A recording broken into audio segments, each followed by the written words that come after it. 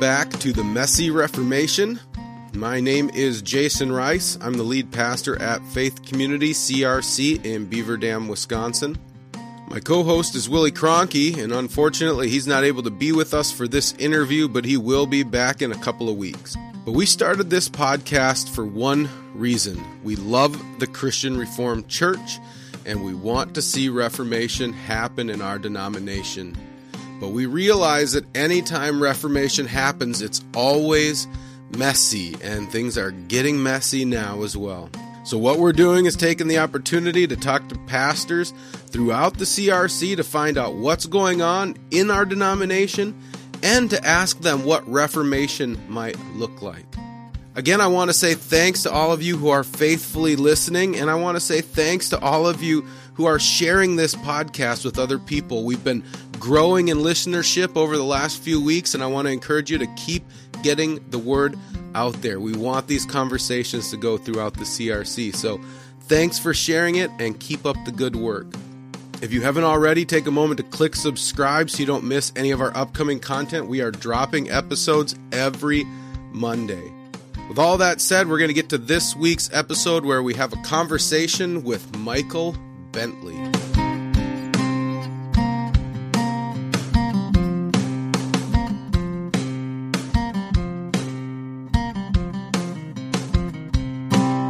So, Mike, why don't you start off by telling us a little bit about where you're at, your family, and even your church, too, where your church is at? Yeah. Well, we're here in Maryland Heights, actually, which is a suburb in St. Louis County, which is part of St. Louis, kind of a greater metro area. You know, you go to, went to seminary in Mid-America, which is in Dyer, you know. Everybody just says they're from Chicago, so it's kind of the same thing here. From St. Louis, and boy, it's been here for well over 50 years now, and I've been here for about 3, and this is the first church I interned at when I was in seminary. Okay. So yeah, they remembered me. Yeah, that's good. In good ways. And so we've been here for about 3 years now. Very much enjoying. We're closer to family. We moved here from Christ Community on Long Island, and much closer to family now. And it's good. My kids are.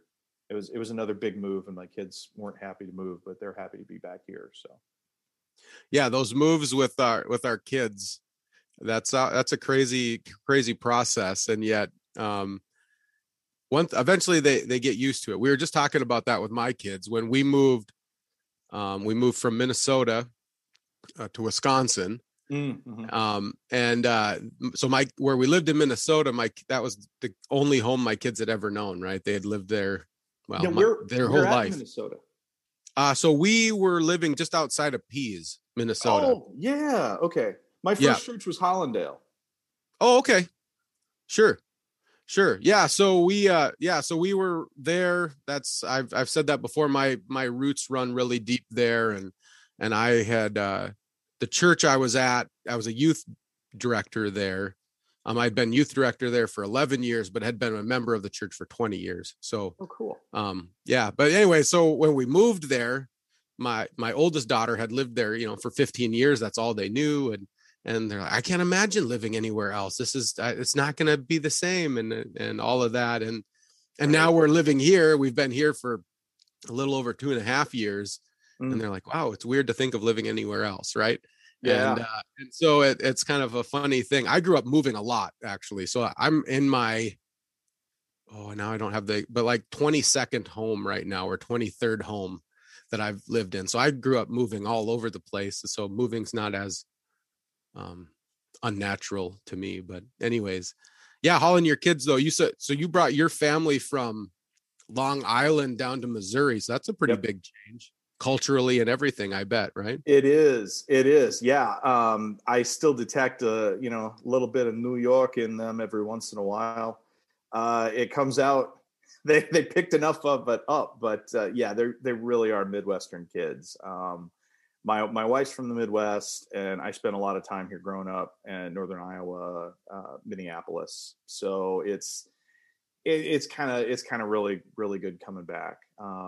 My family's in Missouri and Davenport right now. And, yeah, my wife's family's in, well, just recently to California, but Pella and, Minneapolis. So Okay. yeah, we're fairly rooted.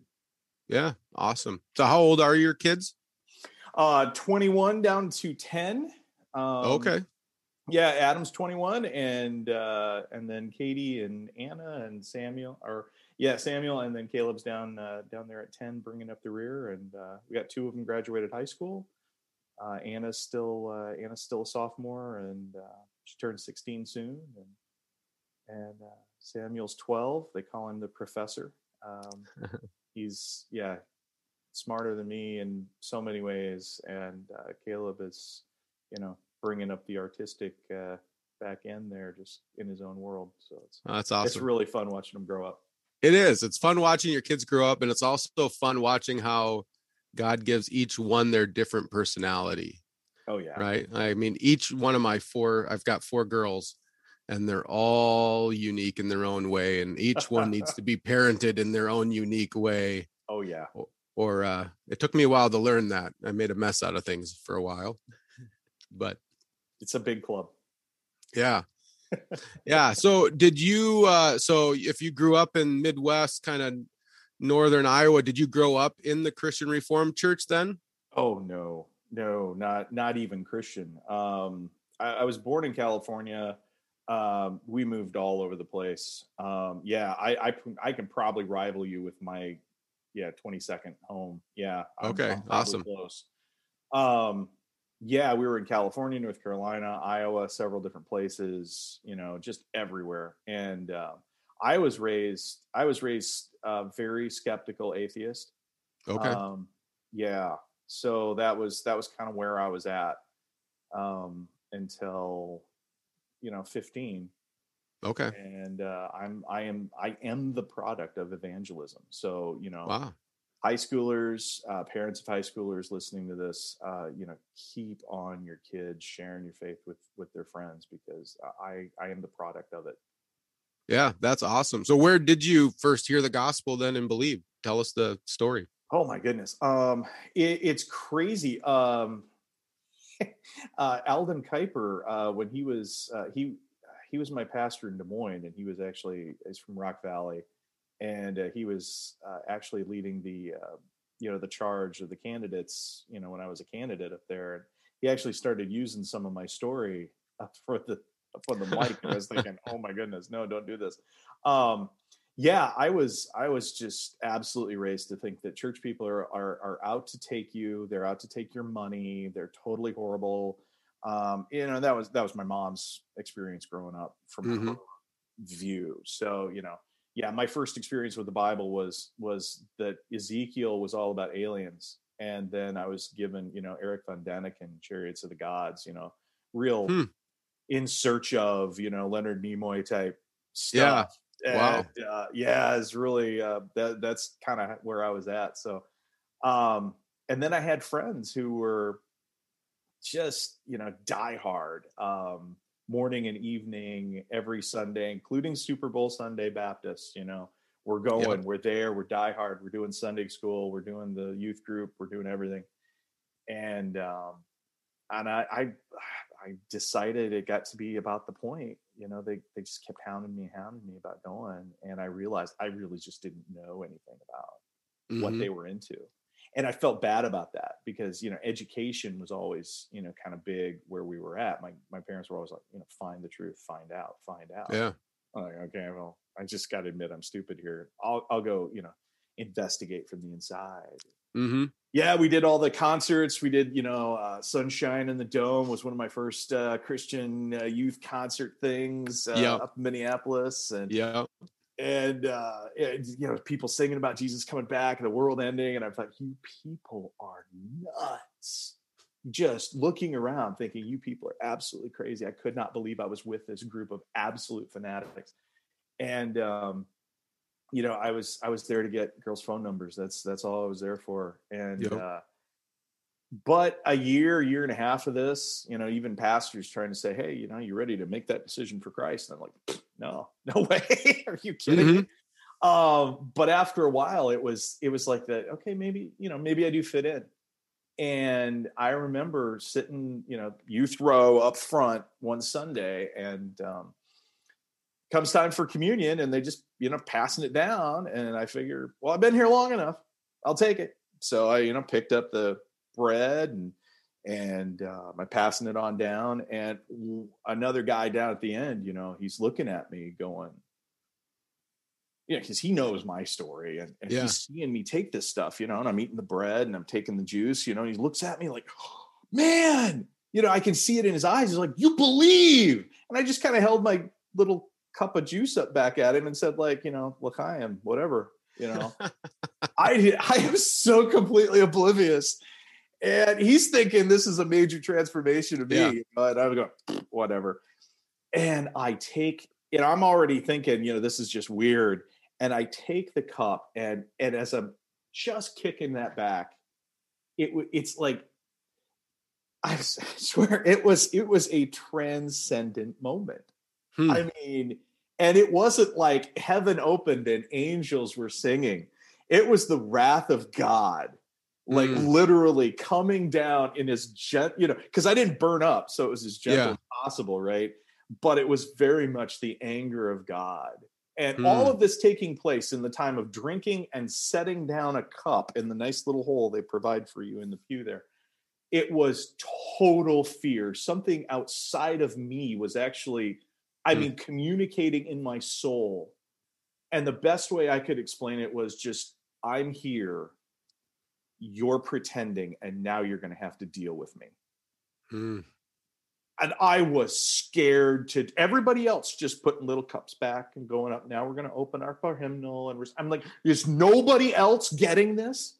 And it really was that meeting God in that kind of a, what are you messaging? I was messaging that I believed in the death of a son that I didn't even believe in. And apparently God takes that seriously. Wow. Yeah. So I was scared for like a week. And just, going to youth group and that next Sunday and just thinking, what am I doing? And coming home and finally coming face to face with the Holy Spirit and saying, Jesus actually is everything the word is telling me.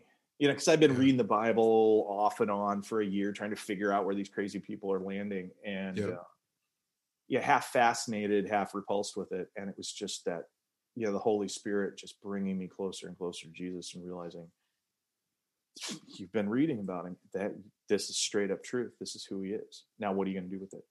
Yeah. And I had to, I had to ask him to forgive me and step off the cliff. I didn't know where it was going to go from there, but I had to go because it was absolutely true. I mean, there was Jesus. And okay, so I'm in. Amen. Yeah. As I was listening to that, I resonated with my own story to some degree. I mean, it didn't happen while taking communion, but my conversion, I didn't grow up in a Christian home either. My parents were like nominally Christian. They kind of grew up in the faith, but then just fell away and didn't really practice it. And so they weren't antagonistic towards Christianity, but just kind of apathetic till I was about 9 or 10. But then I came to a church service. My dad became a believer. My mom became a believer. My brother became a believer. And then I was the last one. But I became a believer at a church service where our pastor was preaching hellfire and brimstone. I mean, about sin. And I remember going home that night, laying in my bed and just weeping because I was convicted of my sin and knowing that I needed a savior. And that resonates with me because when you read, I'm a big history guy. And so I like reading biographies and reading about the Great Awakening. And you read some of the stories of, if you've ever read David Brainerd's journals about him preaching to the Native American tribes, and he would preach this heavy sin and wrath, right? And these people would be just brought to their knees and weeping, and then he would leave. They would leave, and they'd be like weeping and wailing for like 2 or 3 days just in this pit. But then they would eventually come to this realization that they needed Christ. Yeah. And I think, man, we get really uncomfortable when somebody comes to that point anymore. Like we want to ease it, like, well, just don't feel that. It's okay. It's okay. Feel better. And there's something to just allowing someone to just sit and realize that the wrath of God is actually on them for their sin. And what that does is, I know, when we really truly understand the wrath of God, then our salvation from that wrath is so much more powerful. I think you're right. And, I know we're going to get into all sorts of questions and things, but I think that, especially being kind of on the outskirts, I'm on the non-Dutch outskirts, of the CRC, which is, it's still pretty much Grand Rapids, Toronto centered. It just is. Yep. And that's, that's cool. That's what it is. I realize I'm an import. But I see that. I see that in the church I'm in now. I see that in churches I've been in. There's such a heavy emphasis that, the love and compassion of Christ, And like, I get that, but without the justice of realizing, being a complete criminal in the kingdom of God, it actually rallying against the kingdom of God that I did for so many years. And what that looks like in the face of Christ. Without that, the love and compassion of Jesus just alone in that message really becomes a take it or leave it kind of a thing. Yeah. So that's nice. Yeah. Yeah. If you're basically a good person, then your salvation is like, kind of nice, but not necessary. Yeah. And so that's been a real bedrock of mine is the whole experience there. But how it really does line up with Scripture. I've had to go back and say, what was God doing? Oh, this is what God was doing, bringing me to this point. Mm-hmm. You can get all Berkhoff's Ordo Salutis and everything, but it was all in there. But the points that are in there, really, the calling meant being called to recognize the depth of my sin. Yeah. That's a rough awakening. Yeah. And that doesn't produce a message that I think most people, even most Christians, are comfortable with today. Yeah. Yeah. People start getting uncomfortable. I notice it when I start preaching a little more wrathful, talking about the wages of sin is death. And I could see people get quiet, start squirming in their seat a little bit. Mm-hmm. But the beauty is I feel very comfortable. I feel very free to preach the very depth of our depravity and the depth of our sin, because I know eventually I'm going to preach the gospel that Christ frees us from that. And so I was just listening to an author talk about stories and talking about, every good story doesn't have a weenie villain. They don't have a weak, the best stories have a villain, that's really big and nobody thinks they're going to overcome it. And there's a point where it seems like everything is just done and over with. And then the Savior comes in, right? And that's what makes the salvation that much bigger, right? And it's the same with Scripture. It's been on my brain. I'm preaching through the book of Revelation right now. And I just preached on Revelation 12, right? The woman and the dragon's seeking to devour the child. And it's a very picturesque story of the Bible and the gospel, but the dragon's not a weenie. Right. The dragon's a big, scary, villain in the story. Mm-hmm. And the chapter lays it out too, that you're either part of the woman or you're part of the dragon. Like there's no middle ground in that. You're either, part of the kingdom of God or part of the kingdom of Satan. Which one are you? And for God to deliver you from the kingdom of Satan and bring you into the kingdom of God is a big deal. It's so amazing. Oh my goodness. I'm trying not to preach, but this is the core of my life. Everything since then has been patterned after this. And it is that exact nature of recognizing, your identity Mm-hmm. Identity is big right now, right? And I Yep. was trying to figure this out, in the late 80s, going, oh my goodness, it's my identity. And here's Jesus saying, well, it's in me now. Let's, take a while to figure out what that looks like. But Yeah. there are two identities. Scripture provides two identities. Mm-hmm. You're either walking or, at least crawling forward in one, or you're walking and crawling into the other one. And, it means that's it. And that's has to be the message we preach. The villain, if the villain is just a really angry version of Barney the dinosaur, then you don't need a really good savior for that. Amen. Yeah. Yeah. So no, that's good. Going on with that, but man, it makes such a difference. It does. It's huge. And yeah. So what brought you into the CRC then? Did you come to faith in a CRC church, or how did you find your way into the Christian Reformed Church? No. I met a really beautiful girl from Pella, Iowa. Ah. That's kind of where that story goes.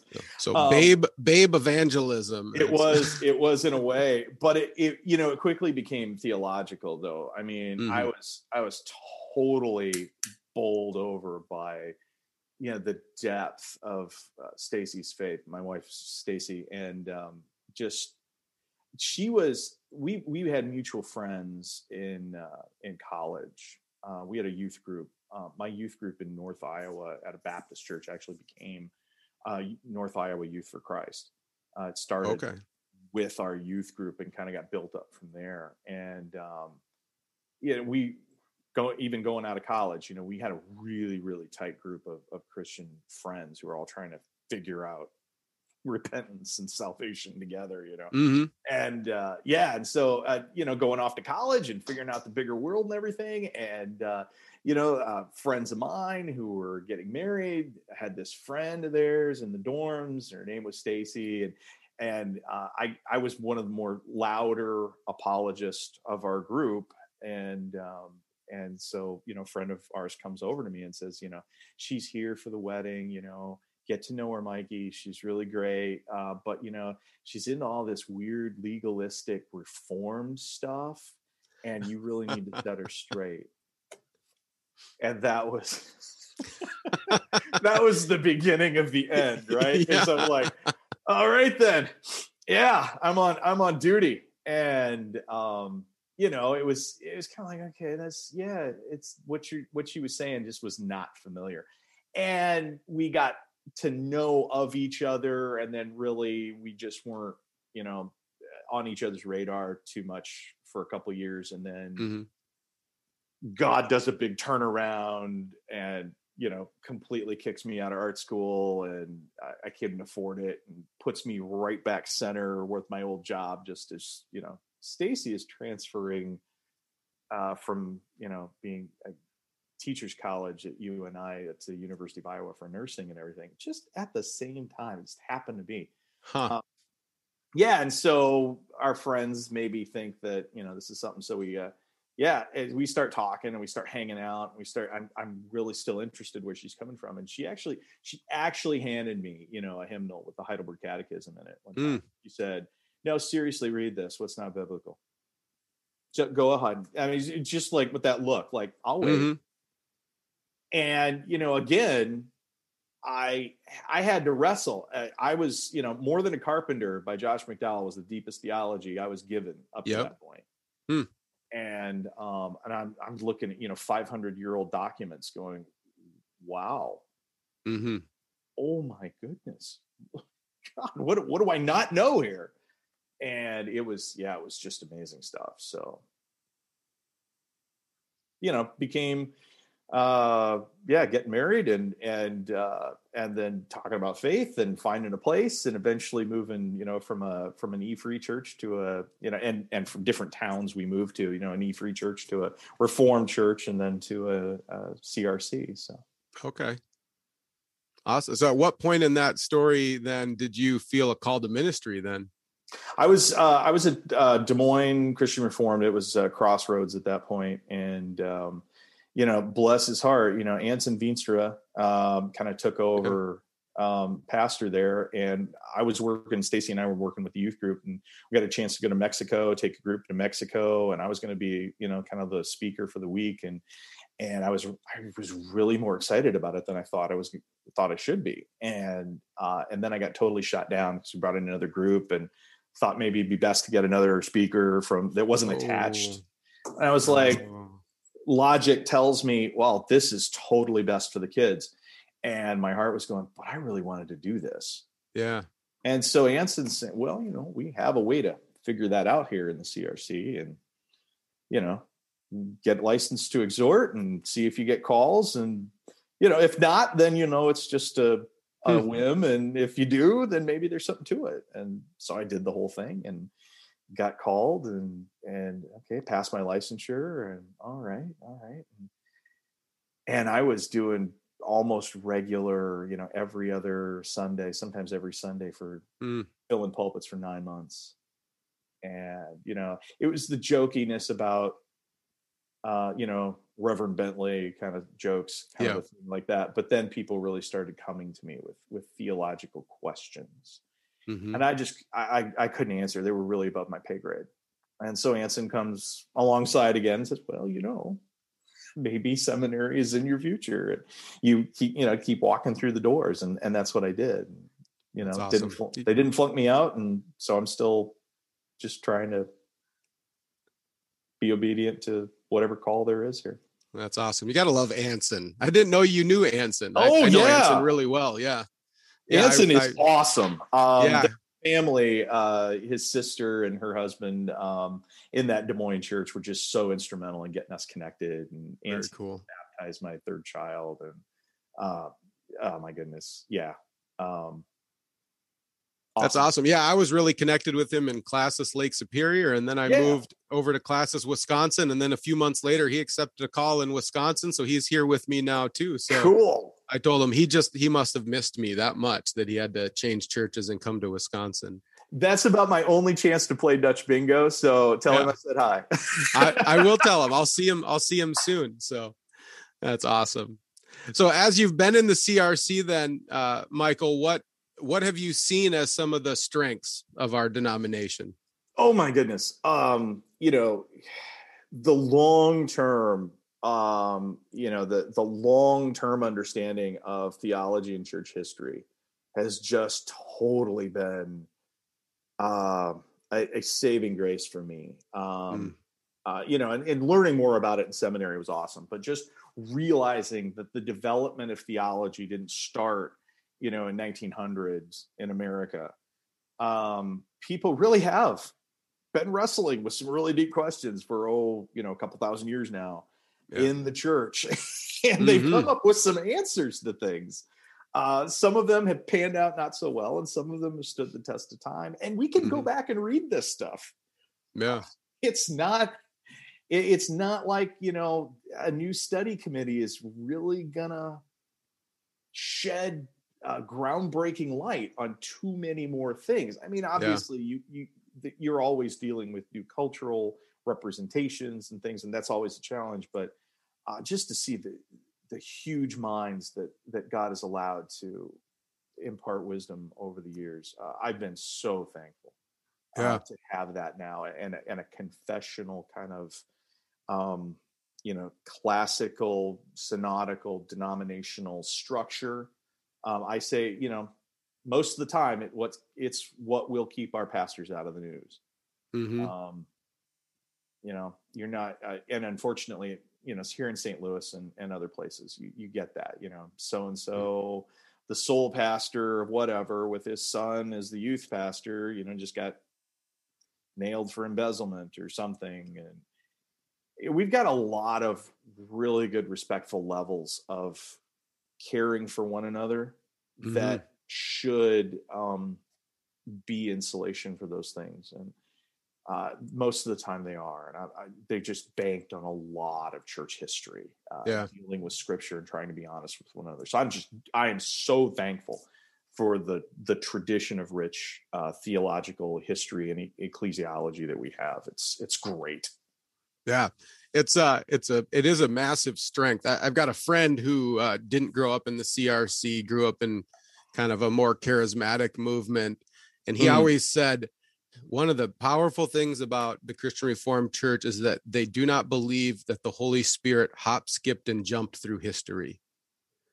And I thought that's such a good analogy, that we believe that the Holy Spirit has been there guiding the church and pointing them to the truth throughout history.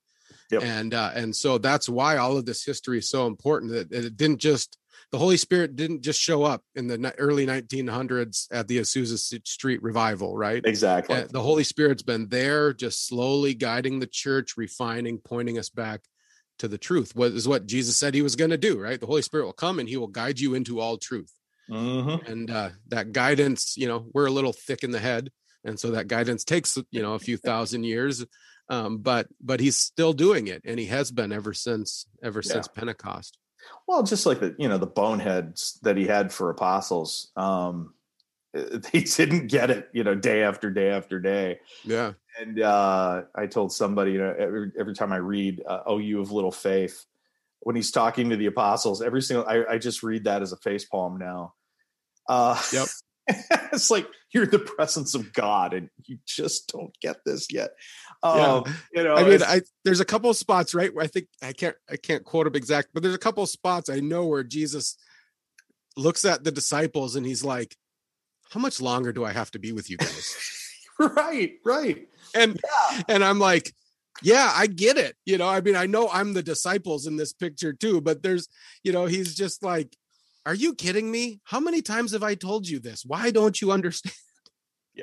Yeah. And so despite our best efforts to ruin the church, Jesus has been very, very faithful to his own work and to his own calling from the Father, and the power of the Spirit to move us where we needed to be, for his glory. And I think it's, it's not until years later you see stuff like that, the impact of it. But yeah, definitely. Jesus is faithful. Just an absolute trove of riches in that kind of church history. So yeah, it's amazing. And it gives us hope too, right? It gives us hope for the future. Oh yeah. That Christ is faithful and he has promised that he will build his church. And so even though, we're going to get to some of the struggles and concerns and frustrations with the denomination, and I told you at the beginning of this interview before we recorded that I'm feeling pretty heavy today and kind of frustrated and not necessarily so hopeful. And this is a good reminder to me too, right? Christ is going to build his church with or without us. And so our calling's to be faithful, but our hope is in the fact that Christ is going to build his church, and the Holy Spirit's still at work now. And I'm reading a book right now about the church in the 2nd century. And you start reading about all of the turmoil and the chaos going on in the 2nd century. And then I'm reminded, well, it's probably not as bad right now. Right. Maybe get there eventually, but God was faithful to his church there. The gospel kept going out. The kingdom of God kept coming.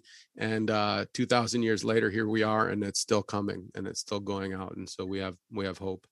Yeah. No, but none of my pastors have been burned at the stake recently. So, we do live in a bit of a cushy time still. Yeah. It's pretty hard to talk about. I know there is persecution and all of that, but you start reading history and you think, what we're calling persecution is very different. Mm-hmm. Well, in the United States, right? What we're calling persecution in the United States is very different. Now, we've got a man in our church who grew up in Laos, and the persecution he was facing there as a Christian, and his family is still facing there, is very much like the persecution going on in the 2nd century church. Throughout the world, they've got that, but in the United States, the persecution that we're facing is minimal considering what has happened throughout history.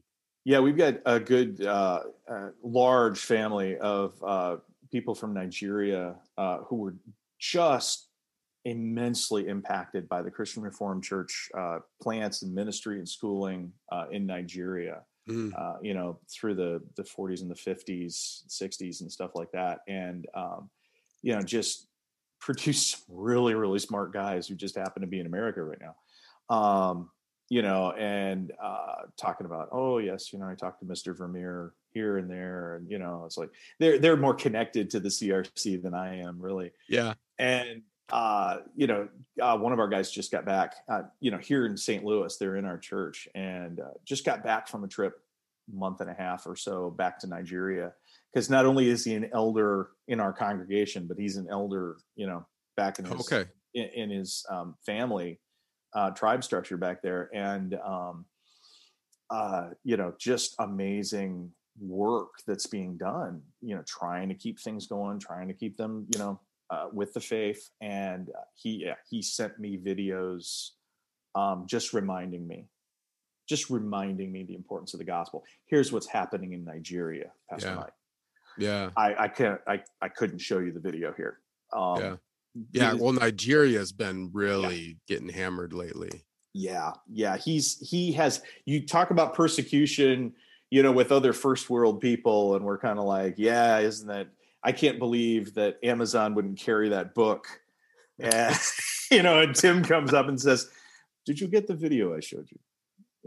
Please look at the video, and it's some guy getting his head cut off for being a Christian. I'm just like, it's a good reminder. Satan's rage against the gospel is very real, and don't play around with it. That's this. I again told my congregation, this Sunday, what we're doing as Christians is a matter of life and death in very real terms. Amen. Yeah. And same thing, right? I was preaching on dragon attacking the children, waging war, seeking to devour the children of the woman. This is a real thing. This is the story that we're in, is Satan is trying to destroy the church. Yeah. And we can't, this isn't playing games for us. This is serious stuff. Nope. And I've said that over the years. That was my dad's, what I felt my call to ministry. I've told that, I don't know if I've told it on the podcast before. I've told it a lot of times, but nobody really expected me to be a pastor. Nobody ever. And so when I told my dad, like, hey, I'm thinking of going into the ministry, like a typical Midwest farmer, he pulled me behind the barn and he said, don't you forget that Jesus said, it's better for someone to have a millstone hung around their neck and thrown into the bottom of the sea than to lead one of my children astray. And that was his way of saying, you take this job seriously. This isn't fun and games. This isn't messing around. This is life and death stuff. You take it seriously if you're being called into ministry. And it was a good word. Yeah. It was a good reminder. I mean, I was entering into youth ministry too, where there's this real strong temptation to make it all about eating, pizza and drinking Coke through a sock and all of that foolishness, and forgetting that we have kids who are literally going to hell and destroying their lives, and they need to hear the gospel, right? And so it was a good word from my dad, and it's hung with me for the last 20 years, and it's been a good thing. That's just fantastic. You got taken to the woodshed, by a Christian though. That's good. Yeah. My whole family was literally like, what the expletive are you thinking? Yeah. I got the non-Christian advice.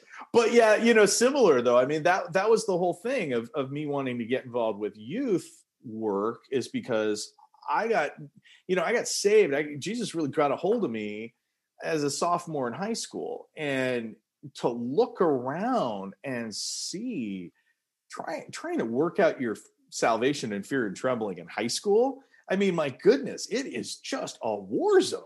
Yeah. And I've always had a really soft spot for, kids trying to figure out, what does it mean to be a Christian? I'm just trying to get by and not get beat up, or, trying to pass this test, or wondering if somebody's, gonna, throw away my note. Will you go out with me? Kind of a thing. Those are my main concerns. And do I deal with life and death, eternity? I mean, once you start wrestling with that, it's just, the minefield gets even deeper. So yeah, it's rough. I loved youth ministry. I told everybody I was going to stay in youth ministry till God kicked me out, and so He did. And so that's why I'm not anymore. But there's days I miss it. I miss dealing with working with teenagers. I loved it, and they were hungry. The teenagers I dealt with, And I dealt with a lot of over half of our youth group were non-Christian kids that were coming, and they were hungry to hear God's word and to hear the gospel. They wanted to know. And I've said that before, that a lot of the non-Christian, that the kids that you almost didn't want to show up sometimes because they just caused problems every time, right? They were locking kids in trunks and driving around and, whipping donuts in the church parking lot. And the kids, like, I had to suspend a couple of kids, like had to, like, you can't come back to youth group for a month. They're like, what? I'm like, no, you're just causing too many problems. Like, get your head right, come back. Yep. But those were the kids I asked, like, why do you keep I yell at you every week. I did have to discipline you every week. Why are you coming back? And they said, because you're talking about things that nobody else is talking about, and you're answering questions that we have that nobody's answering. And I'm like, well, keep coming back. I'll keep disciplining you, but keep coming back. We want you here. And that they were hungry for it. Yeah. Definitely. They weren't coming for the games. Right. They were coming to hear the gospel, which changed the whole outlook of the ministry. It was a big deal. Oh, I enjoyed the excessive amounts of pizza and Mountain Dew, but yeah, I think that was a really weird thing, is that I had a couple of guys who were just absolutely on fire for Christ, who got the eternal weight of it. I had a couple people who were doing youth group in our high school group, coming out of drug culture in Minneapolis in the 70s and 60s and stuff. And it was just, they got just radically pulled out of it by Christ. So they knew that, everybody else can play their cute, dress up on Sunday church games. These guys were in it to save people's lives out of the flames of hell. Amen. And that's evangelism, and that's what they were in it for. So I thought, wow, this is not what I thought church was. Yeah. So, it's awesome. It's so fun to be a part of it. Yeah. It's fun to be a part of that kind of a vision, that kind of a mentality. The games and everything, it wears on everyone eventually. If it's all about fun and games, it wears on the leaders too. And it does. And the students get, the wear is on the leaders, because you're always trying to come up with the next big trendy thing and all of that. Yeah. But even the students begin to recognize I always say, the fluffiness of it all. And they're like, well, why are we here even? I can go play games at the park down the road, and I don't have these stupid leaders yelling at me if I do something goofy. Right. They kind of fade away. Yeah. So, you gotta have the substance. And it's almost like we're scared to give kids substance because they might not show up. Uh-oh. Yeah. Yeah. Okay. And the funny thing is, they do. That to my experience, I've talked to so many leaders. I mean, you're always going to have a few kids who are like, I'm out. I don't want to deal with this. Oh yeah. But for the most part, kids wanted the substance. I had a lot of kids who were, we were teaching Burkhoff. Like, we were literally sitting down, walking through Burkhoff with awesome. 7th grade kids. And they were, I said, kind of one of my favorite moments. We had, you had talked earlier in the interview about Burkhoff's Ordo Salutis. So I'm teaching this to our youth group and thinking, awesome. I don't know if they're going to get any of this, but I'm going to teach it. We'll see what happens. And so the next morning, so I taught that the night before. The next morning, they're doing devotions, and their devotions were taking them through Hebrews 11. And on, the kind of heroes of faith and everything. And I have this 7th grade girl, right? So you would think way over her head. She didn't understand the Ordo Salutis. She comes running up to me, just wide-eyed and excited. And she's like, Abraham was regenerated. And I said, well, why is that? Well, because it says that he didn't see the promise, but he saw the promise ahead of time. And so he had faith, he had faith, and so it meant he was regenerated, which means that the Holy Spirit had opened his eyes to be able to see the kingdom, because you can't be reborn. And she starts putting all of these pieces together, and I'm like, okay, don't tell me that kids don't understand this stuff, right? I mean, and that was foundational for her, right? And some people would say, like, well, who cares? But no, that was huge, because she was reading the Bible in a whole nother light and saw that Abraham had been born again. And he was now Abraham's living out the faith and walking. And it was just a huge thing. And I thought, this is crazy that we're so afraid to teach these things to teenagers, and they understand it. Yeah. Yeah, they do. It's you hit on these truths, these eternal truths, and you show that the Bible, because most kids, and I was most kids, will think, okay, you church people, you like this Bible stuff, and you're all about being good and doing these things, and that's great for you.